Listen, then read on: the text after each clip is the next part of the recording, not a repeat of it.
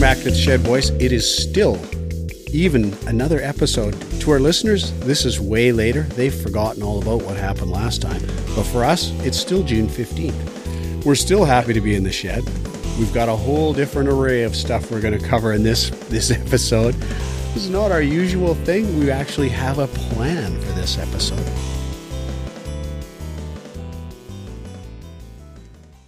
Did you know we're the 12th fastest growing urban center in North America? Vancouver? Yes. I believe it. I don't know why. Well, maybe with Hong Kong going on, maybe that's going to be a big bump. Yeah, that wouldn't have changed yet, though. No. I mean, that could, could change.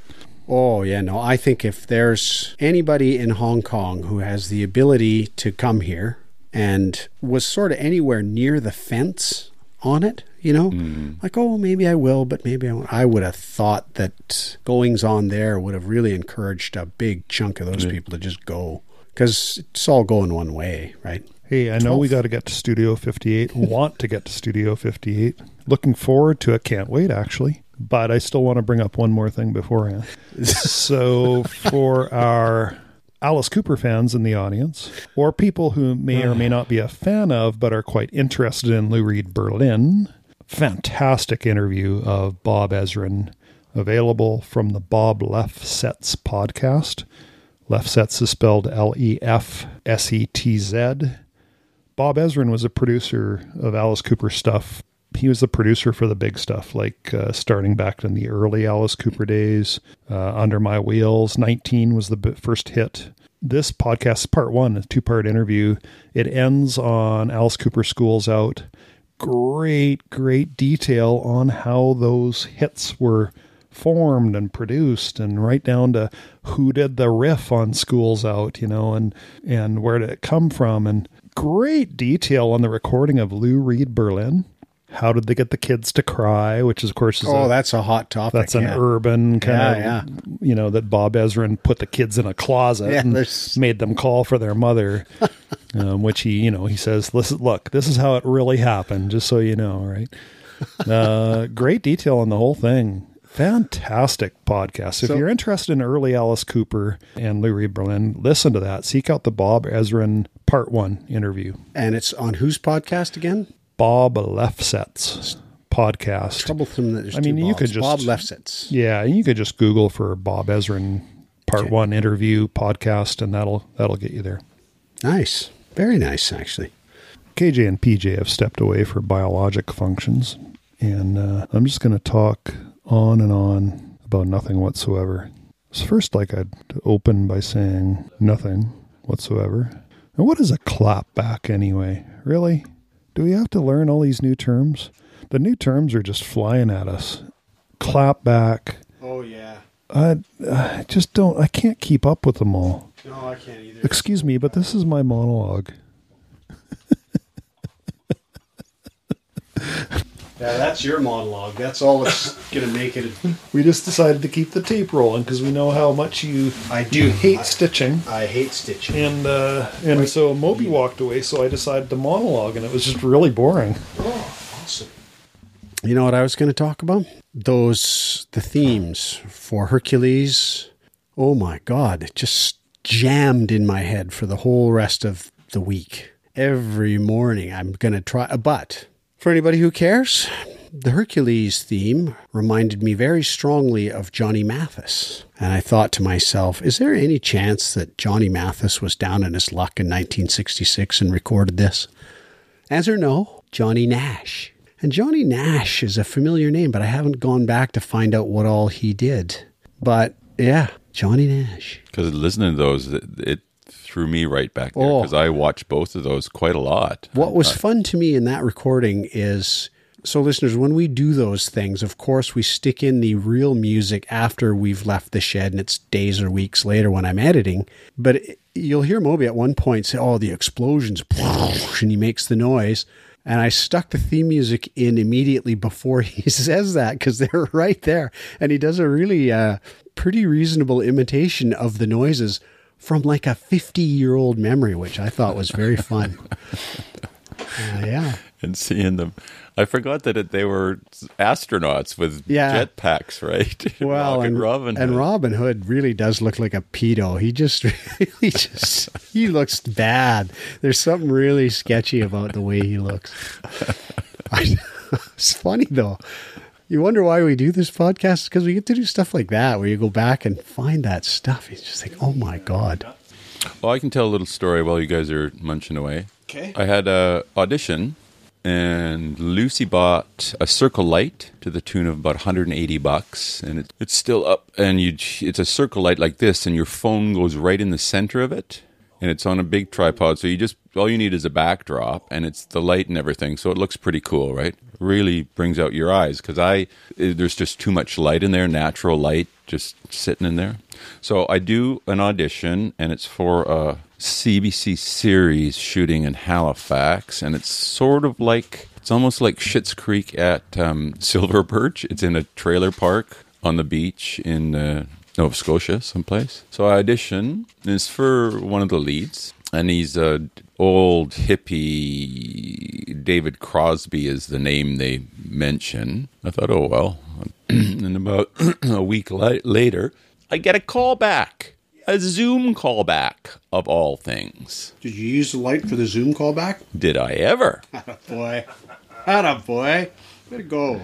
Well, because they want to, because you're going to do the scenes again, right? They sent me an extra scene. I'll do the first scene, and of course they want it to look like if you go into a room for an audition, they got the camera set up and a nice background and lights and microphone and everything, right? They don't want to see you sitting at your computer with your bookshelf behind you, like everybody else on Zoom is. Anyway, so I had to. God, suddenly I'm all self-conscious. But I figured out Zoom first of all. So me and Lucy, she was just right here, and she just did it on her phone just to make sure that what I looked like and just because they say how they're going to do it. You'll get a call at, it was like 2:00 on Friday or something, and you get a call from somebody, and he'll have you standing by before, because they're obviously doing a series of auditions. Well, what I find fun about this is you were in part being evaluated on your ability to use Zoom.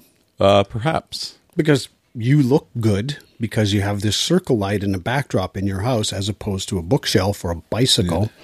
Oh, and no, they actually. Think, look at that. There's what he's going to look like. Yeah, actually, it was my iMac set up on a table at standing height, so I got it up on this whole, I got pictures of that too. But I also used the circle light just sort of off which helped immensely, actually. That is quite interesting. So anyway, I get on there, and I'm thinking that I'm going to see the squares of heads of people who are watching me, and I'm going to be one of those heads. But that's not how it works. It's just me, and there's 4 little panels at the top, which is these guys: the writer, the director, the reader, and then the guy who was sort of the casting assistant, who was like in the waiting room, although there wasn't a waiting room. Everybody's on Zoom in their own little places, whether they're in Halifax or Toronto or I don't know where they are. And I've worked with this director before. So I do the first scene, we make adjustments, I do it again, I do the second scene, we make adjustments, I do it again, and then it's over. It's like there's no difference, like just because you're Zooming, it's still like their time. They're not going to sit and chit chat about the virus and whatever, right? So it was all anyway. I did that. I had that little experience. That's fantastic. And so you're still going to be awaiting whether you get a third call back or a confirmation. I suppose I'm not. Yeah, it's not. The original dates were July to September, but then in the original audition they said, well, we're going to just availability check to November. So if they can't start up at the end of July, they'll start up maybe at the end of September, depending on how the pandemic winds its way through. And of course, these are acting auditions. Now, you got your training at Studio 58, did you not? Attaboy. Oh, too fun. There's just so much fun that happens in this shed. It's just never ending. Anyway, let's do Studio 58. Just going to give our listeners a little bit of background for those that don't know. The three of us doggies here all used to live together in a place at Payne and Wellington in Vancouver, pretty close to where the current Rupert station is, Joyce Station. Yeah. And so at the time, I believe that all three of us were doing our career training. Fair to say. So KJ was going out to Langara, the program called Studio 58 at Langara. Yep. PJ and I were overlapping by 1 year anyway at BCIT. And we were all there living and loving in the... Right, and so you guys actually know a lot more about Studio 58 than most would, right? Because in theory, although the year is kind of dulling a lot of the details. Well, I remember stuff where there's a photographic evidence, like PJ helping you learn your lines for a show. There's a photo of you guys doing that on the back porch, in the stoop, on the back stoop. And so I go, yeah, so PJ's helping KJ learn his lines. But that's only because there's a photo. So a lot of the details are lost in time. Yeah. And of course, I remember some of the shows we went and saw while you were there. But right. Well, so I thought I'd start with why I even wanted to go into acting in the first place. I think that's a great start because I've often wondered that. Well, because it's such a... Okay, let me... This is about you. This is the you segment, but I'm just going to say my personal security needs for food and shelter fully rule out ever going to be an actor. And I don't know about you, RJ, but I never, ever could have handled, and I never could have, first of all, gotten up in front of a bunch of people and acted. That's never was going to be in my wheelhouse at all. And then subsequently discovering what a rickety living it provides for 90% of everybody who gets into it. I do wonder what on earth ever made you want to do that. Well, it's funny that I think of that right now is that period of time sort of after high school, like I guess you have dreams that you're going to make money, but I sort of thought, well, I'm probably going to be a professional laborer all my life because I was fairly decent at that. Yeah, I was fully going down that track until... If worse comes to worse. Well, again, I have a story there too, but this is 79 to 81, that kind of time range. And by then, we're already getting along in life a little bit. Yeah. And so for myself, I'm with PJ. I'm going, okay, I need to make a living. I did the labor bit for a while, and I'm going, okay, that's it. So let me just ask you then, so while you're about to go to Studio 58, you are of a mind that, hey, this might work out, but I'm probably going to be a laborer, or I may well be a laborer. Well, once I make the decision that I'm going to go to school, I think something else is ahead of me rather than labor, but not that it's going to pay any more than a labor, as we found out. But you can scrape together a living. Yeah, supposedly. Or so they told me. I don't know.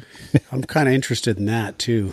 So why did I go along the track of being an actor? I was trying to think of the earliest things that happened in my life that sort of suggested that I might be interested in that. And what did I write down? Well, one of the first things I remember, because we had neighborhood parades in Warfield where the neighborhood kids would, like, literally 7 kids. Like, I remember being a clown with a wig, pulling my sister, who was a princess, in a wagon, and somebody would have a wooden sword. And, so that was, I'm trying to think what age. That might have been before elementary school. Probably not, probably grade 1 or 2. But I do remember I was in kindergarten, and I went because Jerry was already Brother Jerry was already in St. Mike's. And on St. Patrick's Day, they had this little pageant about St. Patrick, and Jerry was dressed up. I probably can find a picture of him to accompany this. And I went and saw that, and I don't even remember what it was. I just remember these maybe 10 kids, boys, I think. I was just amazed at the pageantry of it or something. I thought, this is the coolest thing, right? Sort of along those same lines, I remember, I don't know if I said this in the Catholicity stuff, that I used to pretend to be the priest at home, and I would get the piano bench, It would be my altar. You're kidding. I would get a glass Jeez, did you get beat up a lot in elementary chalice. school? No. This is on my own. It's all by myself. I think my mother's watching from the kitchen going, what the hell is he up to now? I would get a crust of bread and I would break it up into what I thought were little hosts, and I'd fill up the chalice. And then I would do whatever I sort of knew of the Mass from the beginning, because I probably had... Who was your parishioners there? Nobody. I didn't, not even brothers or sisters, because I had some younger ones that could have been. Yeah. You're basically imagining. That's right. Yeah. And I would do communion. I would take the hosts out of the chalice and say, I think we said the body of Christ back then, and you put it on somebody's tongue. So I would eat them, and I would go down the row and pretend. And your mom's aware. Wow. Yeah. Well, that is pretty nutty, really. I remember a Christmas pageant at St. Mike's. The only reason I remember, I think it was St. Mike's, a Christmas pageant, and I was a shepherd, one of the shepherds and all I did was put makeup on and have a costume and just walk on. And I don't remember much about that, but I do remember taking the makeup off, and they used Vaseline to take it off. And so Mrs. Brown, my grade 2 teacher, put this Vaseline all over the makeup and then used toilet paper to wipe it off. And I remember having a roll of toilet paper, and I don't know that I've ever touched a roll of toilet paper like that before, right? Like having it in my hand and using it. And I wrapped it around my fingers like this, because there's a ton of... And I just remember the teacher looking at me while I was doing that. And I got this really weird feeling that she had discovered something about me and toilet paper. And it was... Anyway, I remember that. Just a little... Next door to us on Scott Street in Warfield lived the Hall family. I remember I got this costume that had a cape and a hat and a implement. Maybe it was a sword, but I would put on a Spanish accent.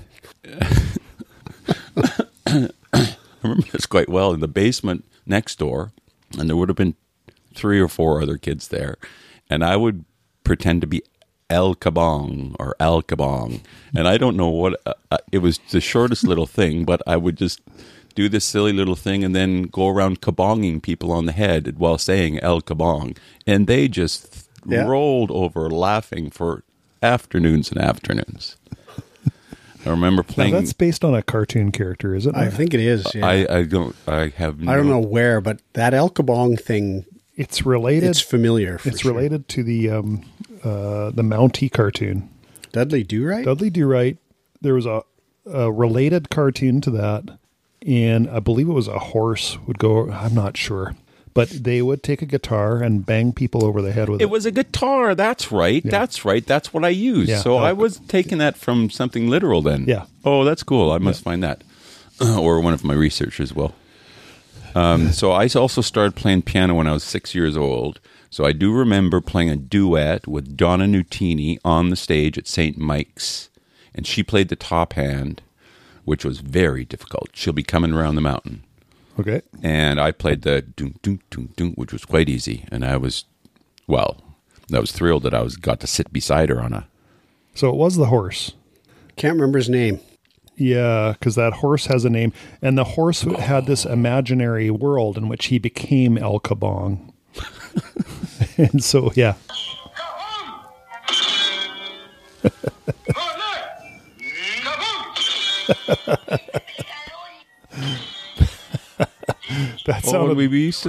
That was a Spanish language version you were playing there.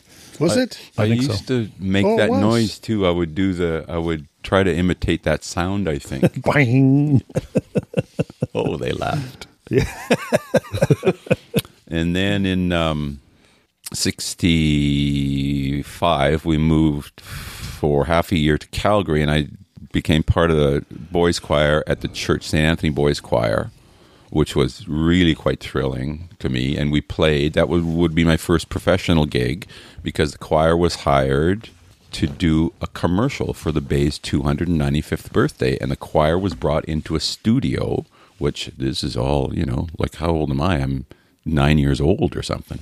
And we sang, "Come to the birthday party, 295 years, the celebration at the Bay." Maybe it's in an archive someplace, Skinny. So in Warfield, back again, so this would probably be in grade 5. We would listen to the Beatles. We even made up we were a little band. We got the Wigs and did we had a concert once. We charged a penny and I think we got 4 cents and I believe I was Ringo on the Pots and Pans. But we used to dance to stuff. And I don't know if I've said this on the podcast, but much later I heard that somebody suggested, perhaps my mother or some other mother suggested, that I take dance classes. And my father said, "No, son of mine." And I didn't hear that until, I swear I was in my 20s when I heard that. Really? Yeah, which is very interesting. Your entire dancing career thwarted that's by right. a comment that you were never aware of. Yeah. Wow. God, I can dance. I want to be a dancer. Then so I come down here in grade 10, summer school with Guppy. And we would get together all the time. We only had 2 classes, and it was useless. But it got me through grade 10. But I do remember I was staying at a friend of my mom's, billeted, and she was a social worker. And one day, this guy comes in who was sort of a client of hers, and he was probably in his, late 20s, 30s or something. But he was hyped up on something, and he says to me, "What do you want? What are you doing with your life? What are you going to be?" And whatever. And I told him then I wanted to be an actor. So, the thought was, so that's at the end of grade 10. So how old am I there? 15 or 16, right? Yeah. 15, I think, probably. And he says, "Okay, what does that mean if you're going to be an actor?" He says, "Well, I don't know." And so he started suggesting things. He says, "Well, okay, so how about you and me? You hop on the back of my motorbike. We drive down to L.A., okay? we go into an agency or whatever." And this guy's just talking me through. I don't even imagine this stuff as far as I want to be an actor. And all of a sudden, I'm in L.A. Isn't that funny? Because that's what actors do, right? Yeah, Go to L.A. Yeah, and this wait guy, tables. Obviously, in 1970 had his finger on the pulse. He knew what was going on. Yeah. So anyway, that was in my head. Biker guy. I wrote that down. Do I have more here? And then Deepa Pasquale, the music teacher at RSS, after grade 12, I said, if I want to go into music, where would I go? And he said, if you want to go into piano, you can go to UBC. But if you want to do any other instrument in the world, go to the States. He said, because they have so much money in the States for music, and they just throw it at you. And it just so happened that year, there's a reciprocal agreement between Washington and British Columbia. So if you went to Washington, you would pay in-state tuition, which was much cheaper than a foreign student.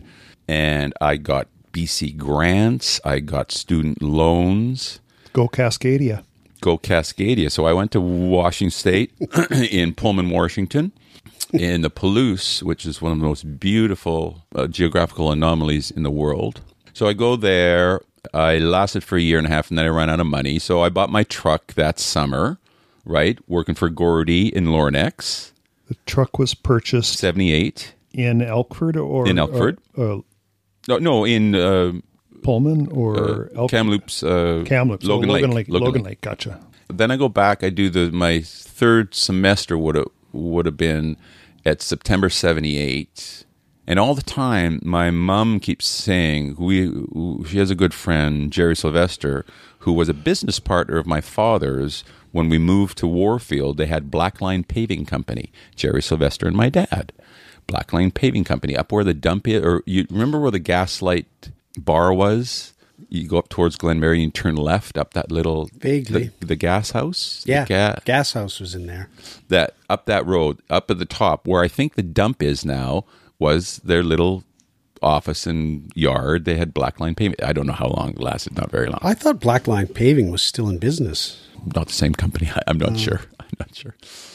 Anyway, kept on saying. So this guy, Jerry Sylvester, he started the Catholic, whatever you call it, at UBC. There's a Catholic kind of a school part of UBC. Okay. He started that not that long ago. Anyway, I think before that, he might have been the dean at Langara. And so he would tell my mom, he would say, there's this tremendous acting program at Langara. And I would say, Mom, it's a community college. I'm university material. I don't do that community college stuff. That's right. So I lasted till Christmas. So and then I decided, okay, well, maybe I'll try it. And so I sent in Sorry, you lasted where till Christmas? the WSU. Oh, okay. Right, Which is your third of 4 terms? Yeah, well, third of probably, it should have gone for 4 years, I imagine, okay. but I only did a year and a half. Okay. And I was starting to run out of money, funnily enough. It seemed I had too much of it, but I had my truck down there. Of course, I ran out of money. So I applied, and then I auditioned, and I remember the audition rather well. It was with Anthony Holland and Andy Mayton, and I had just done, not long before that, I did A Doll's House with the Trail... I saw that. Whatever they were called. Ibsen? I believe that's Ibsen, is it not? It's Ibsen, I believe it is. With Yolanda McKinley, who became... It wasn't Chekhov, was it? You assholes. I believe you'll find if you look into it. Anyway. No, I saw that, though. I did, and it was pretty good, too, actually. I had an afro. It's like one of the very earliest things I ever went to his theater to see. It's only because you were in it. There's no chance on this earth I'm going to see that. No, if you're not especially in it. that show. This would have been Yeah. after some of the light opera productions that you were in. Yes. You were in 2-3 of those? Yes. Something like that? Yeah. Yes. After. Yes. And that's funny. I don't include those, but obviously I was, I had this choir influence with my mother and church and all that. So, okay. Jersey Payne, first term. So that's the whole prequel. And I started May of 1980 at Langara, first term. Okay. At that time, Langara began in 75, right? Like it was fresh and friendly. Started by Anthony Holland. Now, you're saying Studio 58 started then, Yeah. but Langara as a college may have been going on for quite a bit longer. Yeah. Yeah. Well, what did they just do? They just did 50 years. First term, there's 16 of us. We do all the basic little things that you do, all the little initial exercises of knowing your body and your voice and, your sort of first acting class. And like, there's a lot of kind of elementary stuff, but you got to go through it. But you realize fairly quickly that these people can see things in you that like they know your tricks if you're faking stuff, and you think, how do you even know that? But they knew, and looking back. Anyway, so it was an all year round at that time, so I could do 2 years straight, and that's what I did. Not everybody could do that. Some people were asked to leave, to take time off, actually. They would say, you need to go out, get drunk, get fucked, and pay a hydro bill, and then come back. That's fairly direct. It is, I thought, too. You just need to grow up, because they're all such puppies. I was 25 when I started the studio, so I was you'd an already old been guy. out feeding and clothing yourself for a few years. So let me understand. You took 2 full years. Was it a 3-year program? Yeah, well, yes. So that's you it. packed it in. Yeah, Oh, okay. because you now could I- do summers. Okay, because I thought it was just a 2-year program. So first year, you're not getting like method acting and really deep stuff, or maybe you are. Well, you would go through exercises. Nobody ever taught method acting, I don't think. The whole time you were there. Yeah. Perhaps I'm sure it would have been referenced. Stanislavski method. And, that's right, Stanislavski, we certainly studied that. We also had to do, in that first term, we had to do a language and art history. And so I still have some of my French monologue. We had to do a monologue in French, and we would break it down phonetically and then act it. But you broke it down phonetically and learned it phonetically. you sort of had a sense of what it meant, but and we did that both for German and French. I remember that. Like, wow. So it's really just a bunch of meaningless noises that you had to memorize. Yeah. And that attached to some sort of theme that you then had to try to act out. Ooh, my, that would be rough. Because occasionally you'll get like a French or a German actor doing in English and actually not knowing the words, right? I didn't know that. I always thought that you would, like opera singers and all those guys, that they would end up knowing what every word meant because otherwise they couldn't say it properly. Like when they're trying to convey whatever they're trying to convey, and if they have to say words, if they're just being a I don't know, just it's going to come out crazy. Like, wow.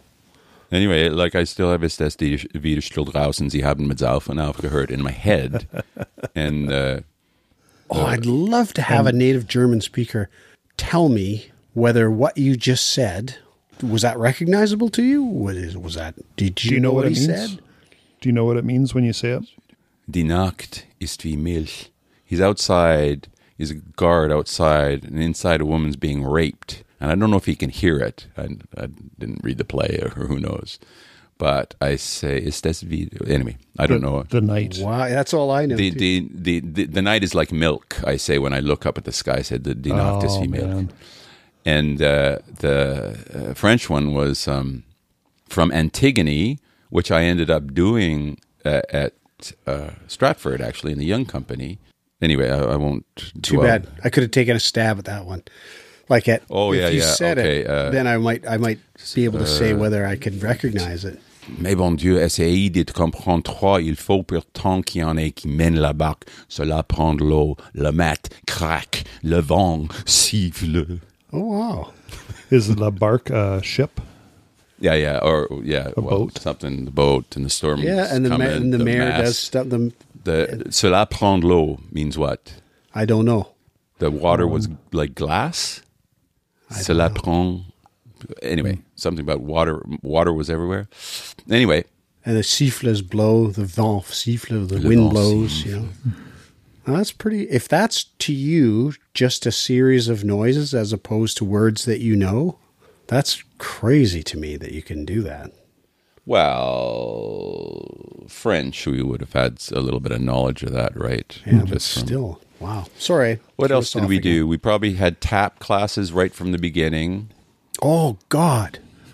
Yes. Oh, my God. Yes, front of Payne Street. Oh, bring us back, Skinny. Bring us back. One of the funniest things for me, whenever I think of it, oh, my God. He had these stupid tap things, and he'd always tap here, tap there.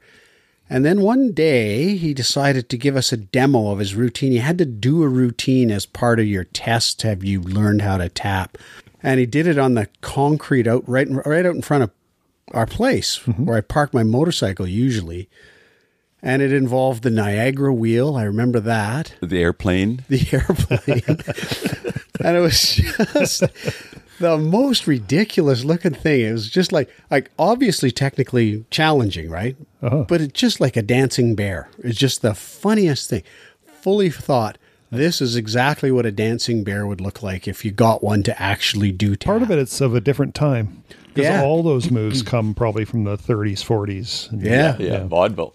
Yeah. Well, and Moby was a big guy, and he's all that hair. And he would have been a drunk dancing bear, I'm pretty sure, at Payne Street. And I just remember absolutely splitting a gut while he was doing it. Oh, it's the funniest thing, especially the Niagara wheel, the arms going around while he does tap stuff.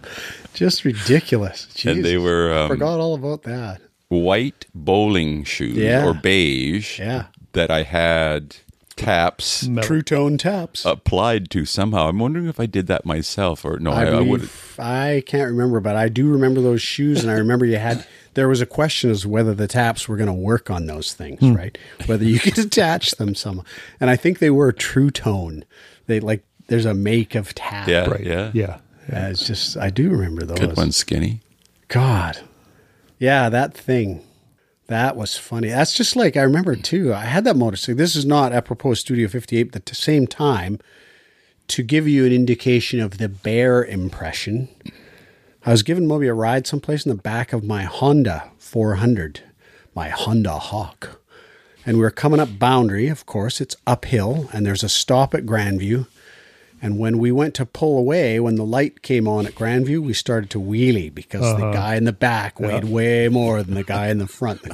Bike front's just barely touching the ground as we get up over onto Grandview Highway. Yeah. Oh my God. This is a dancer. This is a tap dancer. Yeah. But I remember I had my truck for my first term, and you get assigned to a crew, and I was on publicity for my first term for, I don't know if I was publicity for just one show, because there probably would have been 2 or 3 shows a term that went on. And the show was Robber Bridegroom, and I had Robber Bridegroom posters all over my truck. And then second term, I'm pretty sure at the end of second term, they decided to do a cherry orchard. Now, it might be a little bit mixed up here, because you didn't get on stage until third term for sure, but they needed some extras. Check off. Check off. I was not 100% sure. I was going, darn. You guys. Oh, that's sorry, listeners. We're just knocking ourselves out in here today. Anyway, yeah. So I got on stage as an extra, which is, also because I was older and bigger, probably. So I would have looked more like a soldier at the time. Well, you could make a sale. That whole business of sending them away to grow up for a semester makes a lot of sense to me, because you're watching somebody on stage and you can see from 100 yards away that they haven't got any experience with whatever it is they're supposed to be going through on the stage in the play, Yeah, they're straight out of high school. Yeah, and you just sort of think, oh my, this is ridiculous. This person, there's no chance they can actually feel any of these emotions because they've never experienced. Whereas he's older, and the odds are pretty good that he's actually had some of this experience or something close to it. You know what I mean? Well, I survived. I never got kicked out. It was the same with that World War. You guys did a couple of World War I things too, and it was the same thing. Some of the soldiers in there, like, of course, in the real war, they were young men, right? Very young men in some cases. But there were some of the guys in the cast where you just thought, come on, no way. Bill Croft was not like that. Bill Croft was also a mature student, sort of. Yeah. But he was in one of those, and he was convincing also, right? So when you say you weren't kicked out, what's the kind of rate, like at a regular school, like at BCIT or at a university, if you don't maintain a certain grade average, then you're going to get dropped. And is it like that at Studio 58, or was it more like they sit you down regardless of your grades? You're not really, this is not a thing for you, and we won't be continuing. But your grades would reflect that. But even though the grades would be, they're so subjective. Right.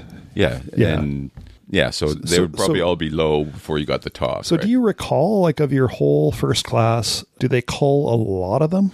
Only 4 of us of the original 16 ever graduated. Oh, wow. And only Nadine and I were the only 2 people to graduate when I graduated in May of 82 from the original class. Okay, so a couple things. I'm surprised it's so small. So really 16 people in the entire year that you started with. But that would be every semester. So sure. Yeah, so September 16, January 16, and probably the beginning of summer 16. Okay, so that's like small. So you're going to know a lot of those people, like where they ended up, and like, and then only 4 of you completed, at least at the time that you completed. Yes. Now, a lot of people got kicked out of Studio 58 and went on to become fabulous actors. Oh, okay. It's just that whatever timing wasn't right. Yeah. Yeah. Well, it's really like, like as to what you were saying earlier. Yeah. Not ready. And there might also be so you kicked me out, huh? Yeah. I'm going to show you. There might be a little bit of that motivation. Yeah, for sure. Yeah. Oh, you hear? Yeah. Yeah, there's quite a few actually.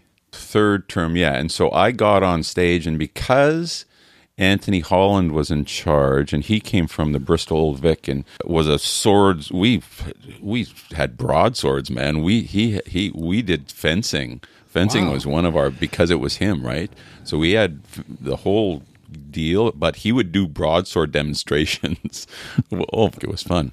Wow. Yeah, but so we did fencing, which was appropriate, but probably more appropriate because he was very into plays. Well, Shakespeare obviously are going to involve the swords, but we did so many British plays. It was don't recall that so clearly, but okay. a lot of, well, not a lot then, but shortly thereafter, kids were coming up and saying, well, why are we doing all this British stuff? What's that gonna? And they started complaining, which I never even thought you could even do. What, complain? No, you can't do that. Oh, there's a ton of Alan Ayckbourn and who is that other? There's a really Somerset Maugham. Edward Albee. Is he English? Oh, Skinny, that guy up there. Zoo Story. Oh, okay. Where's he from? Famous American. American. New York. He had me. But yeah. Well, no, I didn't. I was just as a name I could remember. There was stuff done. But Yeah, so we did. I mean, and I could go into details about all the stories. In sometime in 81, we did, I think this is in fourth term, we did this silly little sketch. You did your own kind of show. And what we did was we did a portion of Midsummer Night's Dream that was only the fairies and Titanian Bottom. Oh, fuck, it was fun. Do you remember Chris Perrin and me as these two little fairies? And we had feather dusters and we'd come in sort of prancing and going, meet, meet, meet. And that was oh God, we had fun. But anyway, that was a precursor because that would have been Catherine Shaw, our acting teacher, doing that. And then the next year she produced Midsummer Night's Dream, set in 1965 as a musical, and got me to write the music. So that was a huge thing oh God, that was a crazy fun show. It was great. That was a great show too. Yeah, I really enjoyed that show too. And I remember that. Did not know you did the music. No, there was some of the music was actually rock and roll. Well, yeah, I mean, we stole the finale was basically Barbara Ann, ba, ba, ba. Yeah, okay. Yeah, but I penned the other ones. I mean, it was all 154 stuff, real simple rock and roll stuff. But, it's like... it was great. It's good enough for a remount decades later. That's right, damn it. And I remember not it was only so funny. Jesus, we did that. Me and Susan did that in Dawson Creek with the community. Oh, did you? Like she sold it. She said we can in our spare time we could do this community project. So we did it up there. I went to. I didn't remember that at all. I did the Shakespeare Fest in Armstrong. It's a annual summer thing in Summerland. Famous. And 400 kids go there for a week from BC, and it's all Shakespeare, and it was great. But I met this music teacher from Vernon, and I told her that I had written this, and she did a version of it too. That show had some legs. Wow. Did a version of your show? Yeah. Wow. Well, that music, yeah. Yeah. That's good, actually, because it was fun. I do remember seeing it the first time and thinking, oh, this is pretty fun. And then the last show we did while I was there, my graduating show was House of Blue Leaves, and the lead guy plays the piano. And I thought, I'm going to get this for sure. And I didn't. Bill Croft got it. Bill Croft. As a matter of fact. And he didn't play the piano, but they set it up. They just put two pianos back to back, two little uprights back to back, and you couldn't see the other one.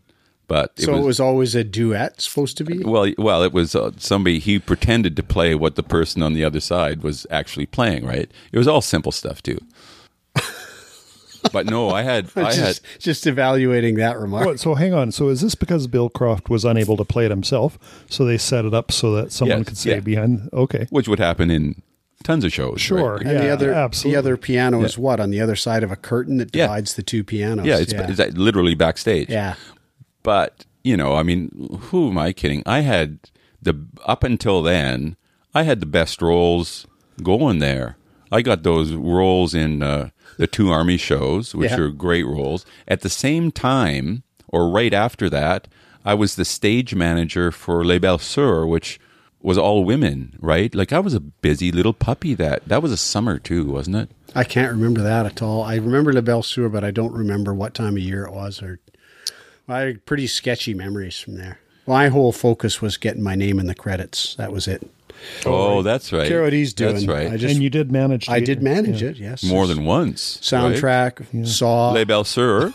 Was it that? Stan Getz was that the what it opening was music. for? Oh, okay. Oh, which he provided? Yeah.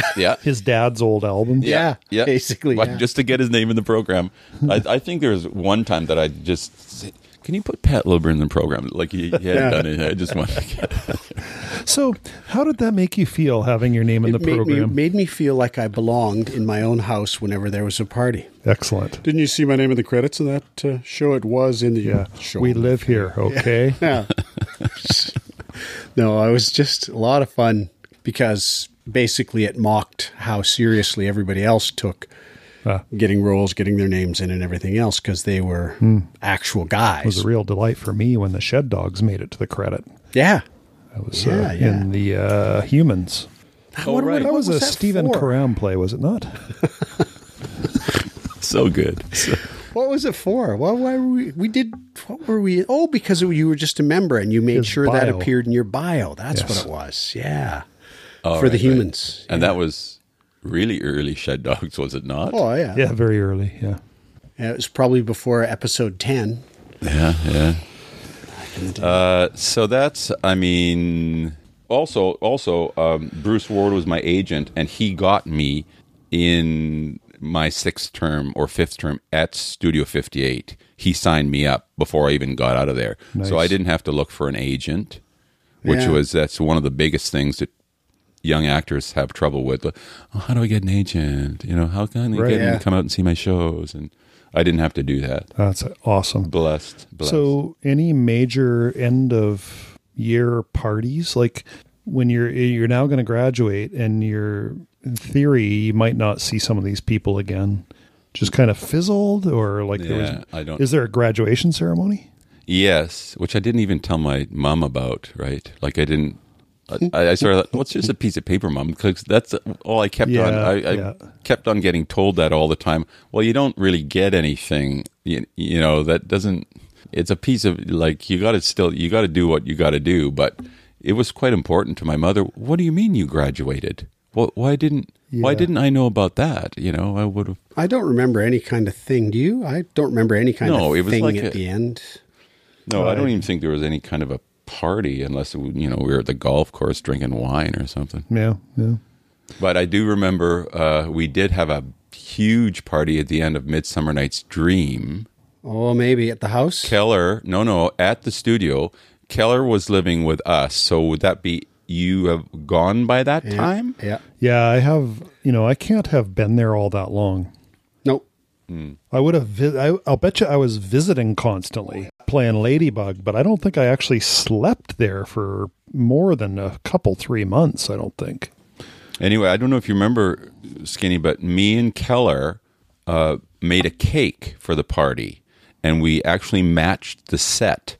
And the set was this scaffolding with platforms, right? So we made little cakes, like 10 by 6, made 3 of them, and we built some little scaffolding, and we actually made this quite presentable cake, I thought.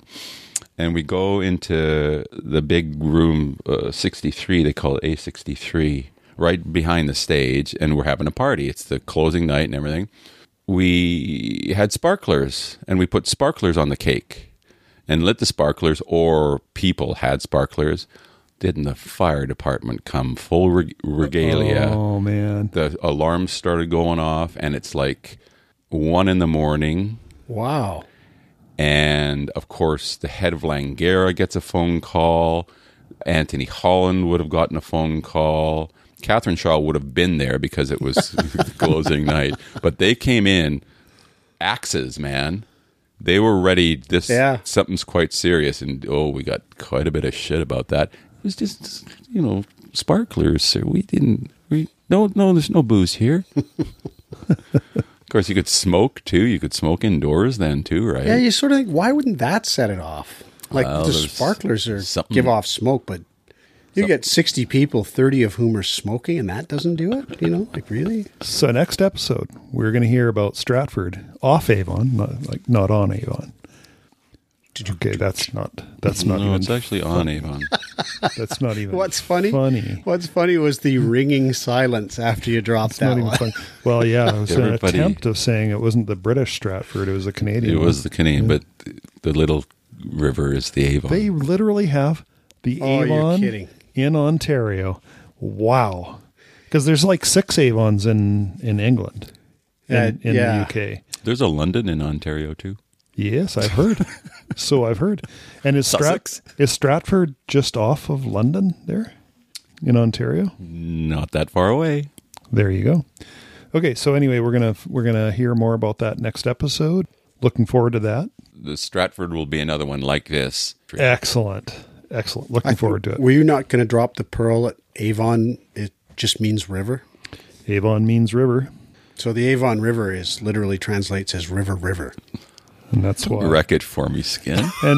And because in the UK people really didn't travel much, right? Like Yeah. 50 miles was that's a long trip. Live and die in the same And little so all the village. locals would just call it the Avon, Yeah.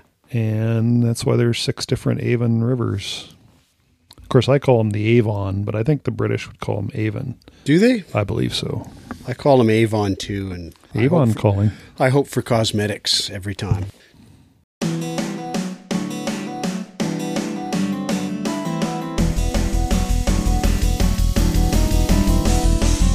So we've come to the end again of another fabulous episode. I know you're crushed. I know you're disappointed. This peppy theme music that's playing right now is supposed to make you feel better about us being finished for another episode. But don't worry.